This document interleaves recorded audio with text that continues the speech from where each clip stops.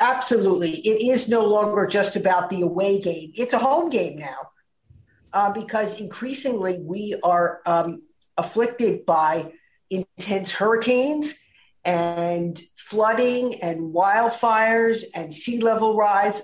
In fact, myself, I'm in the middle of my own climate disruption here in New England, where we had a very early northeaster that included a bomb cyclone.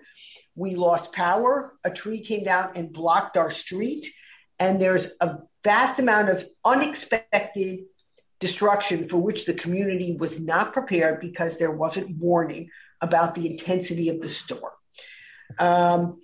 And so now we increasingly find, if we go back to the military side, that our military is being asked to support domestic natural disasters, whether it's floods, fires, hurricane relief. Think Superstorm Sandy, think Hurricane Harvey, and Ida.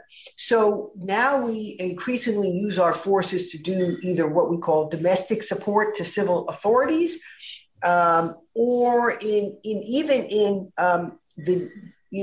let's say the Caribbean and other places close to the U.S. to do natural disaster relief and humanitarian assistance. Think about Haiti, countries that are very vulnerable both to climate extremes and weather effects, but also lack the resilience to recover in their own societies.